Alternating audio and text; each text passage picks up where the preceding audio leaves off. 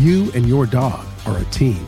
Fuel is best in the field and in life with Purina Pro Plan Sport. Made for hardworking dogs of all ages, every sport formula starts with real meat as the #1 ingredient and is specifically formulated to support strength and stamina. Try it today and see why Pro Plan is the official dog food of Ducks Unlimited. Learn more at ProPlansport.com.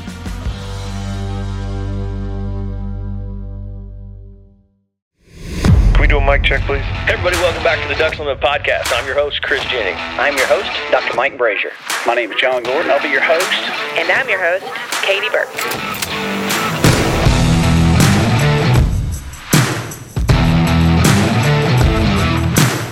Welcome to the Ducks Unlimited podcast, the only podcast about all things waterfowl. From hunting insights to science-based discussions about ducks, geese, and issues affecting waterfowl and wetlands conservation in North America. The DU Podcast, sponsored by Purina Pro Plan, the official performance dog food of Ducks Unlimited. Purina Pro Plan, always advancing.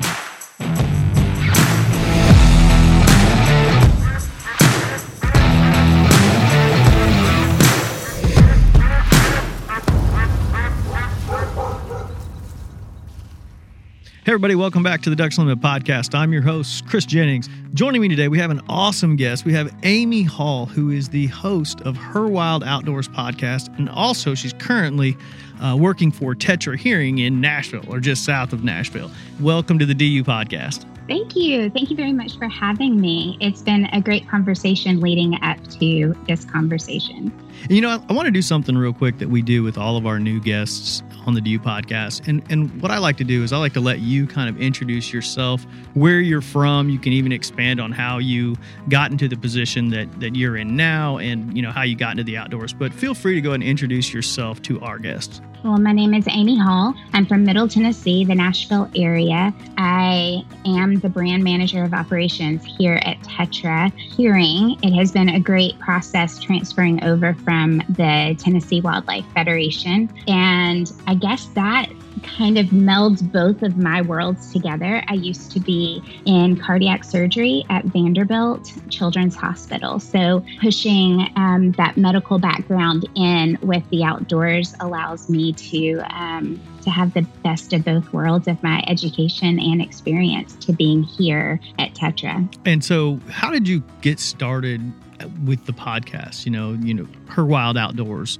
When did that start? Kind of share with our audience how you began podcasting. Well, it started, it was maybe 4 years ago. I was in a group of new hunters that was kind of an online forum just to be able to get together and talk and learn and bounce ideas off of each other and grow as hunters. I didn't start hunting until about 10 years ago in my early 30s. And so I was introduced to all of these guys. There were no girls in the group. The female community in the outdoors for hunting specifically is a little bit smaller than men. And so there was a gentleman that was a part of the group that has a podcast out west. And he approached me and said, "Hey, Amy, I'd love if you would guest host a few episodes." And it was to interview women. And he said, it was a great explanation of it. He said, "I can sympathize with women, but I can't empathize with them. So I think the conversation will sound different if you interview them." And it did. It was a great experience. It was my first time ever podcasting, but at the time, being a new hunter, I absorbed everything that we were talking about. Even if someone I was interviewing was new as well, we were growing together. And it was eye-opening. It was encouraging. It was challenging. And we did 12 episodes. And at the end of them, I really didn't want those conversations to end. So that's how Her Wild Outdoors began. And I guest hosted for about a year for another podcast out of Texas, but went full time with my podcast. And And golly, I enjoyed every single conversation like you guys do on yours. Yeah, absolutely. I mean, that's really kind of how the DU podcast got started, as myself and one of my co-hosts, Dr. Mike Brazier. We literally just sat around and talked about ducks all the time. And I think, our producer at the time was like, you need to just start a podcast. We're like, all right, we can do that. So literally we just sit around and talked about ducks, and that's kind of how it came about. But, that story is really interesting, and I always find it in it. Now, I grew up hunting. Now, I didn't grow up duck hunting necessarily until I was 15, 16 years old. But I grew up hunting. My dad was a big squirrel hunter. And then kind of I transitioned into deer and then duck, and then sold everything else and just focused on ducks. Growing up in Middle Tennessee, so you were around hunters. Mm-hmm. Yeah. You just weren't really involved. Never really interested you. And what made that switch? Like, why did you be like, all of a sudden, I'm gonna be a hunter? Well, I think that, yes, I was surrounded by hunters, but my family never hunted. Mm-hmm. So it skipped a generation. I think my grandfather was from Alabama, and he hunted small game, squirrel, dove, that kind of thing, but he never really passed it on. It was just something that he did. My dad didn't pick up on it, and nobody else in my family at the time that I knew hunted. And I don't think it was necessarily that I wasn't interested. It was that I was never invited to try it. It was just kind of an assumed thing that I wouldn't necessarily want to do it. And so I don't blame anybody by any means, because, that can be also my responsibility of saying, hey, I'm interested in doing that. But I was never told no. So there's a difference, right? There's a difference in being told, no, you can't, as a woman or as a kid, or I was never told no. It was just that I wasn't invited. And growing up still was never, I moved into Birmingham, Alabama for a couple of years and moved up to Middle Tennessee. And right around the time my ex-husband would work, he would hunt and bring home one deer a year at the time. And it was great. I loved having venison, but I wanted more. We were going through it faster than I was learning how to cook it in all of these different ways. My kids were starting to eat it more. My kids were 13 and 5, or 3 and 5 at the time that I started hunting.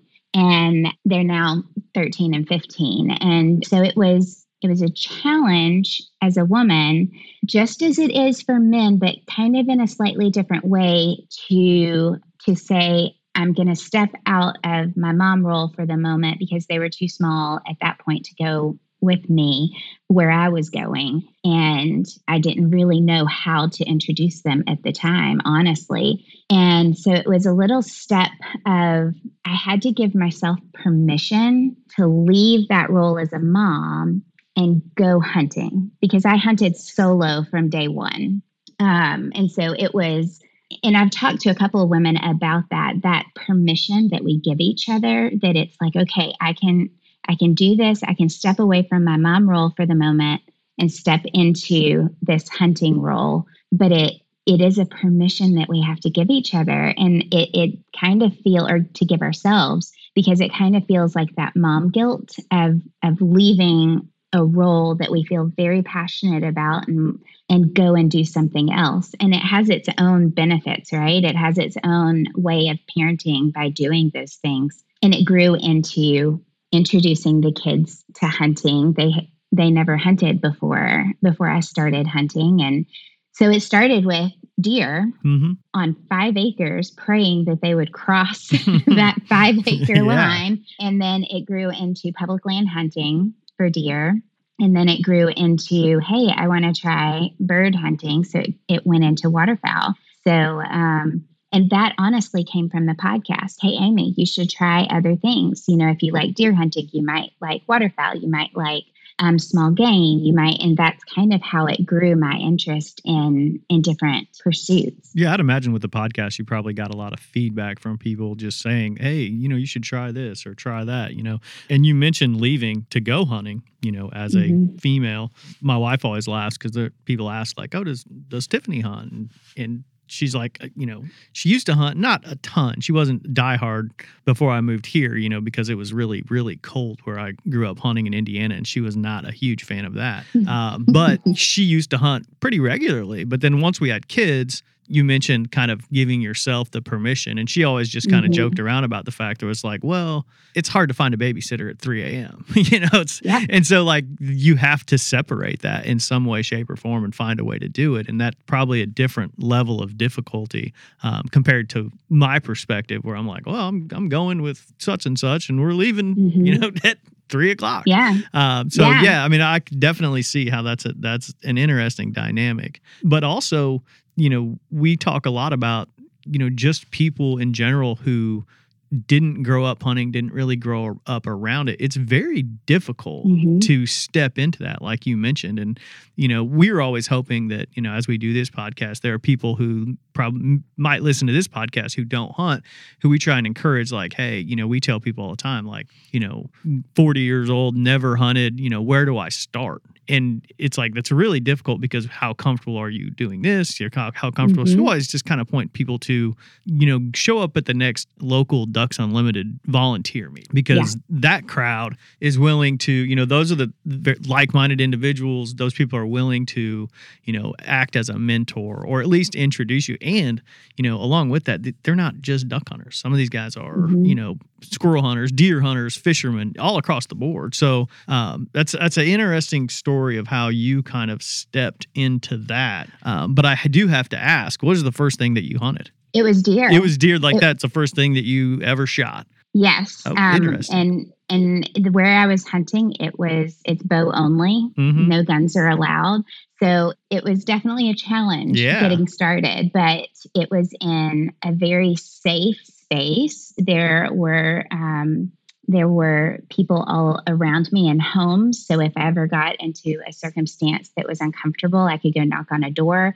It was a great way of being introduced while still having access to people close by. You're not in a remote wilderness out there by yourself. I mean, that's Correct. A different level. It has stepped into that since then, but it's just been stepping stones along the way. But yeah, deer was the first one. And the first time I got a deer and I could go from point A to point Z. So from being in a tree stand or being on the ground and shooting, harvesting a deer, doing the whole process of field dressing, dragging out, butchering, and processing my own meat. So from A to Z and then cooking it felt like that sense of independence. It was an amazing feeling. So who guided you along through that process? Or were you like, I'm YouTubing this right now out in the field, just field dressing a deer? I can tell you there were a couple of YouTube processes on the way. I have had some great male mentors. One of my dear friends is Chief of Wildlife here in Tennessee, and he was the one that taught me how to butcher. He butchered one side, I butchered the other side, and took it from there. I've been able to teach other people along the way now from how to do it. But a lot of YouTube, a lot of classes, a lot of conversations with people, a lot of phone calls. Hey, can you walk me through this? Hey, this is different than I've ever seen before. Can you walk me through it? So it kind of all points back to community. I think that we talk a lot about how community is how we retain hunters in the outdoors. Without community, it becomes this lonely. There's just something about having community to back up on and to have that, hey, man, I need some help. Or, hey, can you come help me drag a deer out? I'm in a situation, I need help. So being able to call for help means a lot.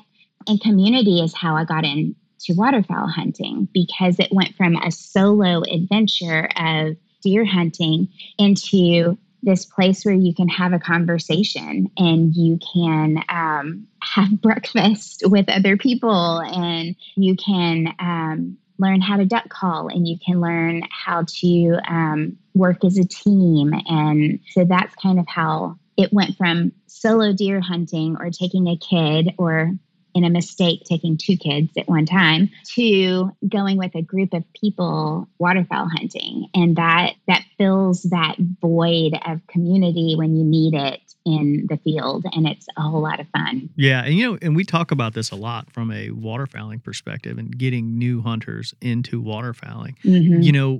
Very few people are just going to wake up one day and say, I'm going to be a duck hunter, and then go on a duck hunt by themselves, without having anyone to kind of guide that process. And I think that's the difficult aspect of water. Did you kind of feel that when you were getting interested in hunting and hey, maybe going waterfowl hunting? What were some of the things that kind of you had hesitancy about going waterfowl hunting? It's who am I going with? Do I trust these people? Are they people that I know? Do I know the guide? If I've got a guide coming, which right now I sound like a drowned duck calling, so I definitely need somebody who can call. Believe it or not, that's good for the ducks. Drowning duck, bless their hearts. So it is more about that feeling of safety with going waterfowl hunting. Mm-hmm. It's a group of people that I might only need to know one person in order to feel comfortable going. It's the same with turkey hunting. It's the same with snow goose. It's the same with like any dove hunting. As long as I know one person and I trust that one person knows all of these other people, that's kind of my gauge of wanting to do something. It's just some safety in it. Yeah, no. And also, it's really, really hard to misidentify a deer. Yes. But when you step into the waterfowling world, there are several, multiple species potentially all coming in at the same time, and every single one of them has a different bag limit. And to know that, the people around here that I hunt with have spent a lifetime learning that. But I always explain to new duck hunters, like, man, you don't have to know it your first time out, because I'm going to tell you. But it's really a part of the process of becoming a waterfowl hunter is learning these species and being able to identify them on the wing, in hand. Did you feel that was something that you were like really studying up on beforehand, or is it something that came after kind of your first hunt? It was going into it, because you will find this out about women if you don't know it already, or our listeners. We like to know everything going in.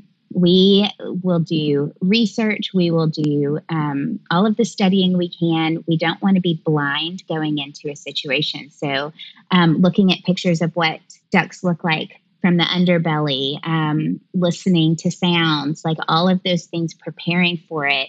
Truly, though, never prepared me for what it was going to sound like and look like in the field. So trusting the person that you are with is vital to staying legal, truthfully, when you're out there. And that's very important for me. Yeah. And there are, and this is kind of changing topics here, but our social media manager here, Mallory Murphy, she's been with us for probably 4 or 5 years. She grew up hunting, and we have this conversation, and a lot of it is because I do all the product coverage for the magazine and online. But she always comes to me and she's like, man, there's just not great gear for women. And she's like, honestly, she's like, if you look at it now, it's 100 times better than what it was 15 years ago, when she was starting hunting. She's like, I'm wearing my brother's pants, and, there was just nothing. How do you see that? How do you view that as, really the industry wide kind of looking, not just waterfowl hunting necessarily, but all hunting in general? Just, they're really opening those doors and providing quality gear, which is a total game changer. We all know that. How do you kind of view that? I think that there are some companies that are doing it great. And you have to realize that if you're going for quality, and if you're going for durability, and you're going for actual usability in the field, you're going to spend money on it. And you look at it as an investment. Whatever camo you are looking at, you find what works for you, even if that means mix matching things together. And I think that there's still some companies that need to work on how to do it better. And so it is definitely different from 10 years ago when I was getting hand-me-down youth clothing, which didn't have insulation and didn't have waterproof and didn't have like anything like that. It has definitely come a long way.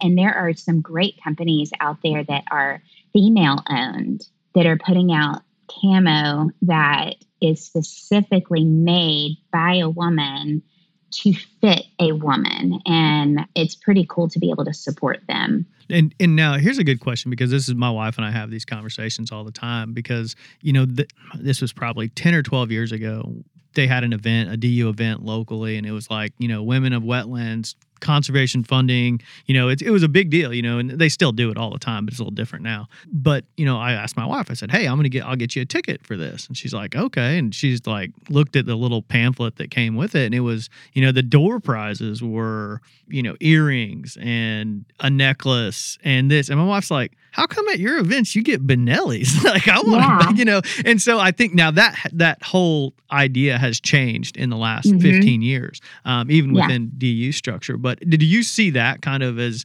kind of a slap in the face? Like, I don't need everything to be pink, and we talked Mallory, she does a women's waterfowling gear guide every fall. And, if you look really closely at that, you'll notice there's nothing pink in that gear guide, because she is one of those hunters who's like, does your shirt have a bright yellow, star on it? Like, no, because I want to be camo. And she's like, why would mine be pink? So do you see that as kind of the same thing, as kind of a weird, not slap in the face, but just something where the industry hasn't grown into it yet? I think it's a growth thing. I don't want to down any company that's truly trying and truly pushing forward into female hunters. I think it's a growth thing. I think that 10 to 15 years ago, they were focused on women who supported hunters versus women who were hunters. And so it's going to be a slow process of growing out of, hey, these were the supporters of hunters, and now they're growing into hunters. So yeah, whenever I see something pink, I'm like, they probably just pinked it and shrinked it. And if I'm in the turkey woods, I can't have any color. Like, I really need it to just be camo. And so, yeah, it can be frustrating, but at the same time, nothing is going to get done if we just complain about it. So I volunteer, and I have volunteered as, hey, ask me the questions. What are the questions that you need for your camo line? What are some of the answers that I can give you that you can apply to that camo line and make it better? And so I want to be a part of the solution, not a part of the complaining problem. And I think you've got some great women out there who are doing the same thing.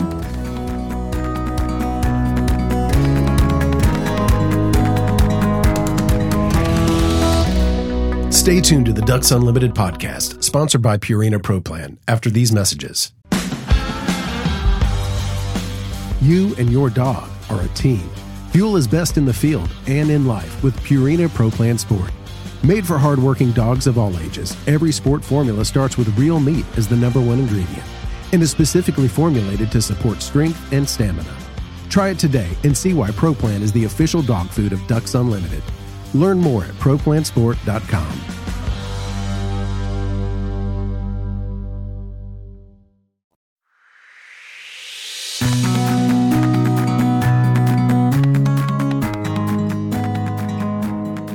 You mentioned turkey hunting and deer hunting, waterfowl. I looked at your Instagram before we did all this, and there's tons of awesome. I see you cooking all of this, basically. Yes. And so I kind of wanted to touch on that because it is all part of the process. And you'd already mentioned it, where you went from field dress to basically from A to Z with your first deer. That's a different approach as well, cooking wild game. Is that all part of that community? Did you get that? Or, was that just something where you, again, researching again? It was a way. It started with, how can I get my kids to eat this? So you start basic, right? You've got chili, you've got stew, you've got spaghetti, meatballs and spaghetti. Like, you start easy. You start with that introductory meal, which I will still make for people who have never had wild game before, something familiar with bacon involved. But if you think about it, generations and generations and generations of male and female hunters, food has been something that hunting kind of encompasses. So if you go to hunt camp, I mean, you're cooking what you've eaten.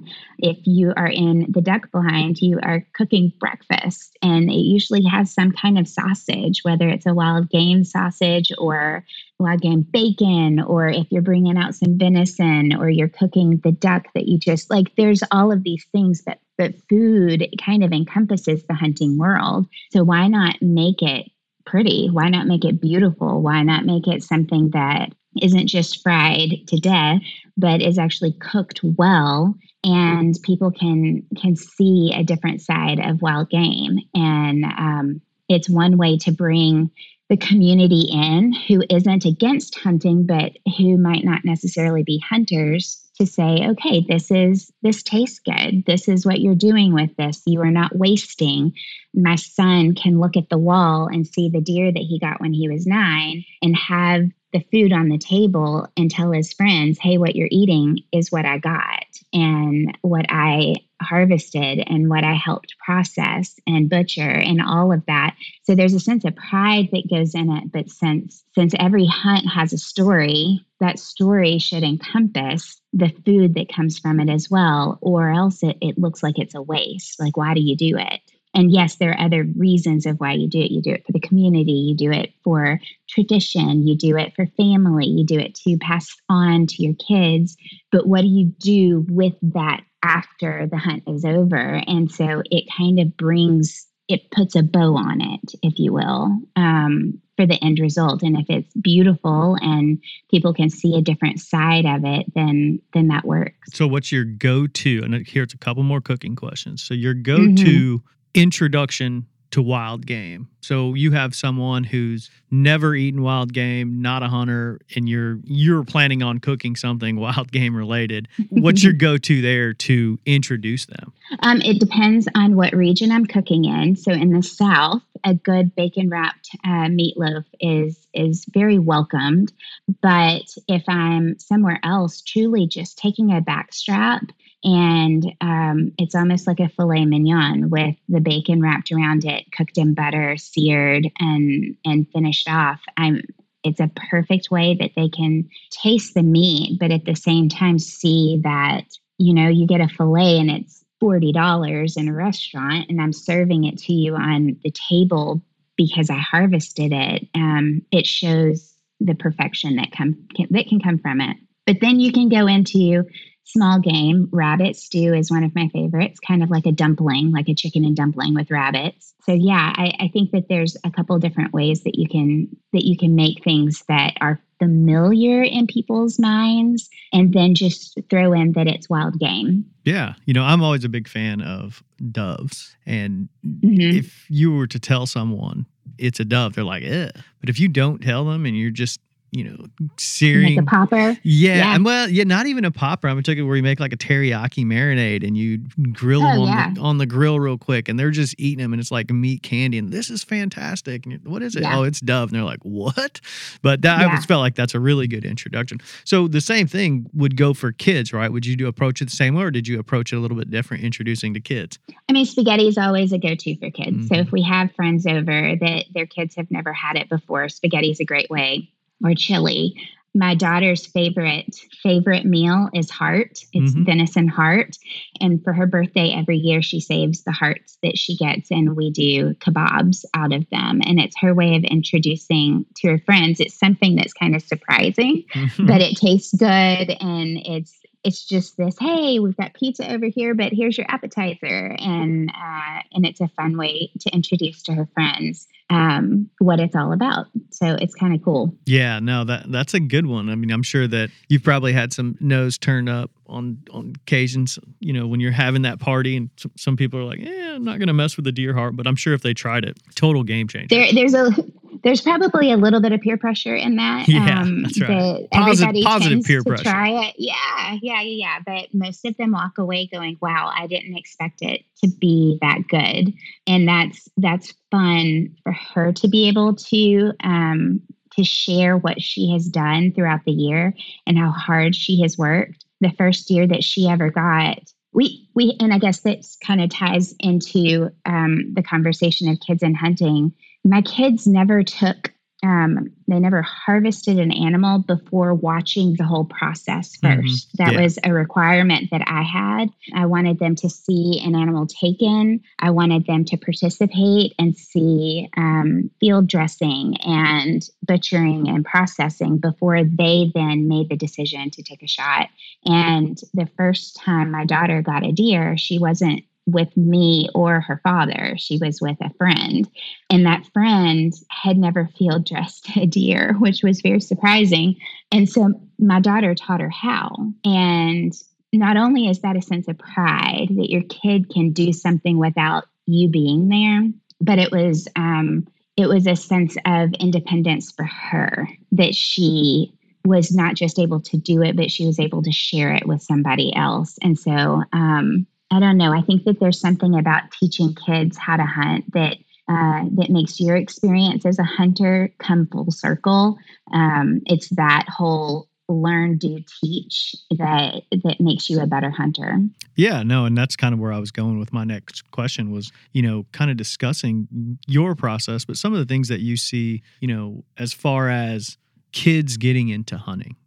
Obviously, you talk about that a lot and you've done it. But what are some of the setbacks that you see now? And you don't even necessarily have to focus on female hunters here. It's all hunters. It's all hunters. Yeah. So like any kid in general, like what are some of the things that you see that maybe are some barriers that you've come across where you're like, oh man, we could change this. Maybe it'd be better. Yeah, I think if we take it kind of one step at a time and we go with kids, that's our next generation, right? We've had a lot of conversations and discussions back and forth on how many hunters we have right now, and it's too crowded. But truly, the numbers are not supporting that discussion. Our numbers are not up by any means, and when we look at the forecast for the future, those numbers are down drastically. So these kids are our next generation. They're the next hunters who are going to be buying licenses. They're our next conservationists. There are voters that are coming up. Boys and girls, getting them out into the field is extremely important, but you don't want to discourage them. I have a daughter and a son. They're very, very different in how they respond and how what they love to do. My son is more social. He would much rather be in a field dove hunting than sitting in a deer stand, whereas my daughter kind of likes all of it. But when I first got them out, it was walks in the park or walks in field or public land. It was starting those small steps, moving into it. It was, hey, can you see the track? Hey, let's walk quiet. Let's listen for anything around us. And so then it geared up into, okay, you're going to come sit with mom in a tree stand. Let's listen for the squirrels. Who wakes up first, birds or squirrels? And it's kind of treating it like a game in a way that you can kind of whisper through things. And honestly, not to plug it because that's what I do, but that's one of the reasons why I love the hearing protection that I represent now, is because it allows you to hear everything around you. There's no muffled noises. And I think that was one of the downfalls that I had in the beginning with my kids was you'd put those muffs on, which is important, and any hearing protection is a positive thing, but they couldn't hear me, and they couldn't hear nature. They couldn't hear anything sneak up on them. And so the most important thing is to have them fully aware. I want them to hear, but I also want them to be protected. I want them to hear a duck call and the wings coming in as you're listening. Are they coming in on the left or the right? I want them to know directionally what's going on. But also, if somebody's going to teach them or me how to blow a duck call, we need to be able to hear it. And so I think that some of those hurdles when you're teaching kids is putting them in a space where they can't be aware of their situation because that's how they learn. And so just making sure that you're able to do that, give them a set of binoculars so that they can look, keep all of their senses open, and because that's how we learn. But also giving them community. My daughter went on a duck hunt with a group of women who set up a deer hunt with 6 girls her age, so within a window of her age, and she still talks to 2 of the girls that she was involved with on that hunt, and that was 2 years ago. And it's teaching her the value of community. It's teaching her that, yeah, nobody in her school hunts but her as a female, but she has these 2 other girls, one in Kansas and one in Missouri, that she can talk to. So I think that those hurdles go into adulthood of finding that community. And it's really hard for women to find a community where they retain staying in hunting. It's that I think that Clay and Chris, I think we might have talked about this in the past, but the number of women coming into hunting is vastly larger than men coming into hunting, yet the number of women who exit our community on an annual basis is drastically larger as well. And it's because they weren't connected to a community. So I think that's why the podcast started. I think that's why I'm a part of groups like Wilderness that I'm a board member for, is just creating a community for women to feel safe, that they can walk into a room and see another female, which brings a sense of calm. It brings a sense of, okay, there are people here that are like me. They understand things. I can ask them questions and not feel intimidated. And I think community is everything, whether you're a man or a woman. But I feel like there are more groups of men out there that are community focused than women right at this moment. And we just need to grow it. Yeah. And you mentioned when your daughter went on a hunt with, 6, it was an all women's hunt, basically. Yeah. And, that is something that we talk about a lot, as far as, going to duck camp. We talk about, going over to duck camp, staying over there. That can be very intimidating it's difficult. Just logistics in general can be difficult, but you're going over to a camp where there could be multiple, 10, 12 people, and 90% of them are men. Just statistically, that's right. But having that opportunity to where you can, go to a camp that's all women, that I believe is really a game changer. And I mentioned Mallory earlier. She did a trip last year with Beretta, and they hosted an all women's camp. And she was like, man, it was the first. She grew up in duck camps her whole life, but that was the first time she'd ever been in a camp with all women. And she was like, it was totally comfortable, totally different at times, but totally, she thought it was just such a great experience. And how would you recommend to women to try and find potential communities like that? I mean, do you get outreach from your podcast where they're like, hey, I'm hosting this, or other groups that you're a part of, that you would recommend to, female hunters who are like, hey, I'm just looking to go out here and do this. They're already maybe hunters, but they've never really gone to a deer camp or a turkey camp or something like that.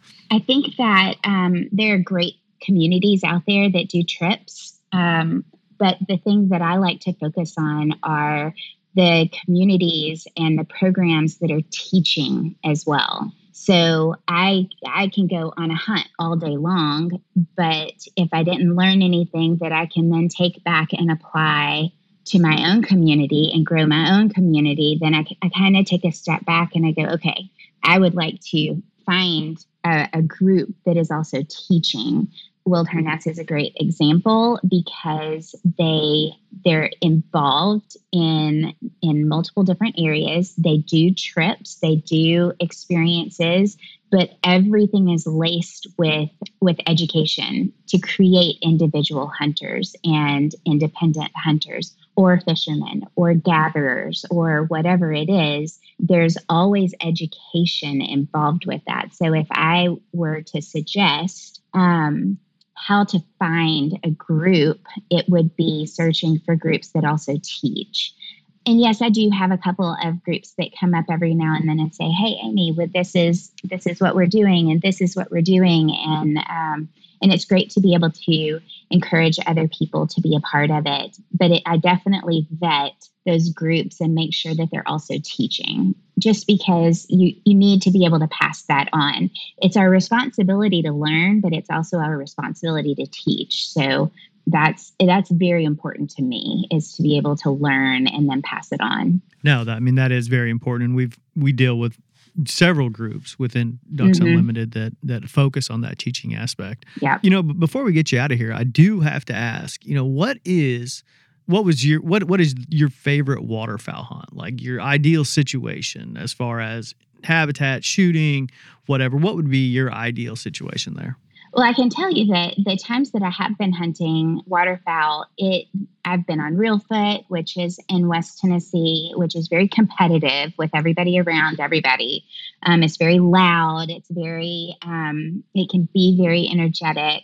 But then being in a quiet blind where you might just be covered up, or it might just trickle in little bits at a time, is also great with me. The one thing that I have not tried that I'm really excited about trying is timber hunting. My brothers, neither one of them waterfowl hunted until I introduced them to it. And now they have gone. One of my younger brothers is now, he's timber hunting. He's out. He's in West Tennessee and Arkansas. And I'm now jealous of him because he's getting to do all of this.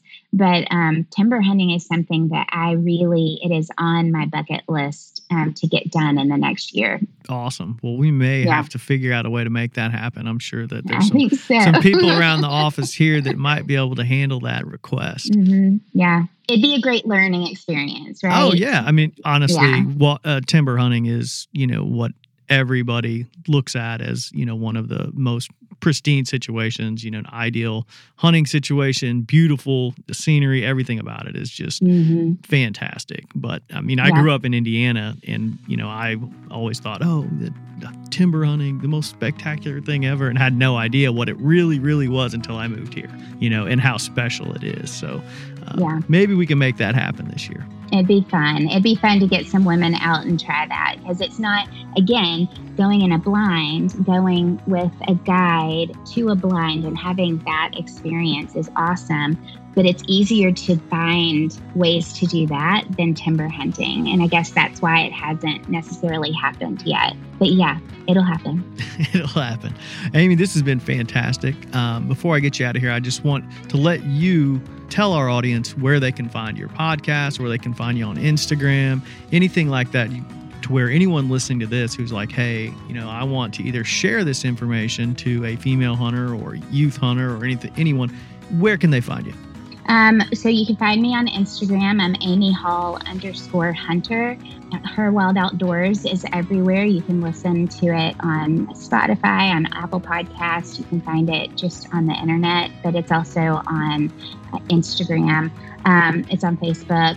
You can find me pretty much anywhere like that. And then, of course, I work here in Middle Tennessee at Tetra Hearing. Awesome. Yeah. I appreciate it. I'd like to thank my guest, Amy Hall, the brand manager of operations for Tetra Hearing, also the host of Her Wild Outdoors, for joining us today and talking about, introducing everyone to hunting. I'd like to thank Chris Isaac, our producer, for putting the show together and getting it out to you. And I'd like to thank you, the listener, for joining us on the DU podcast and supporting wetlands conservation.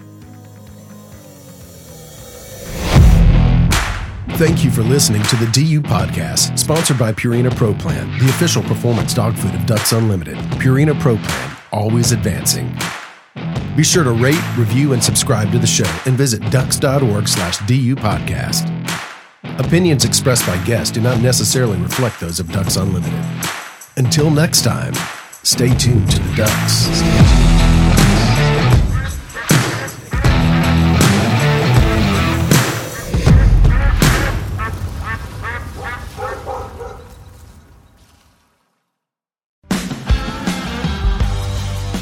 You and your dog are a team. Fuel is best in the field and in life with Purina Pro Plan Sport. Made for hardworking dogs of all ages, every sport formula starts with real meat as the #1 ingredient and is specifically formulated to support strength and stamina. Try it today and see why Pro Plan is the official dog food of Ducks Unlimited. Learn more at ProPlansport.com.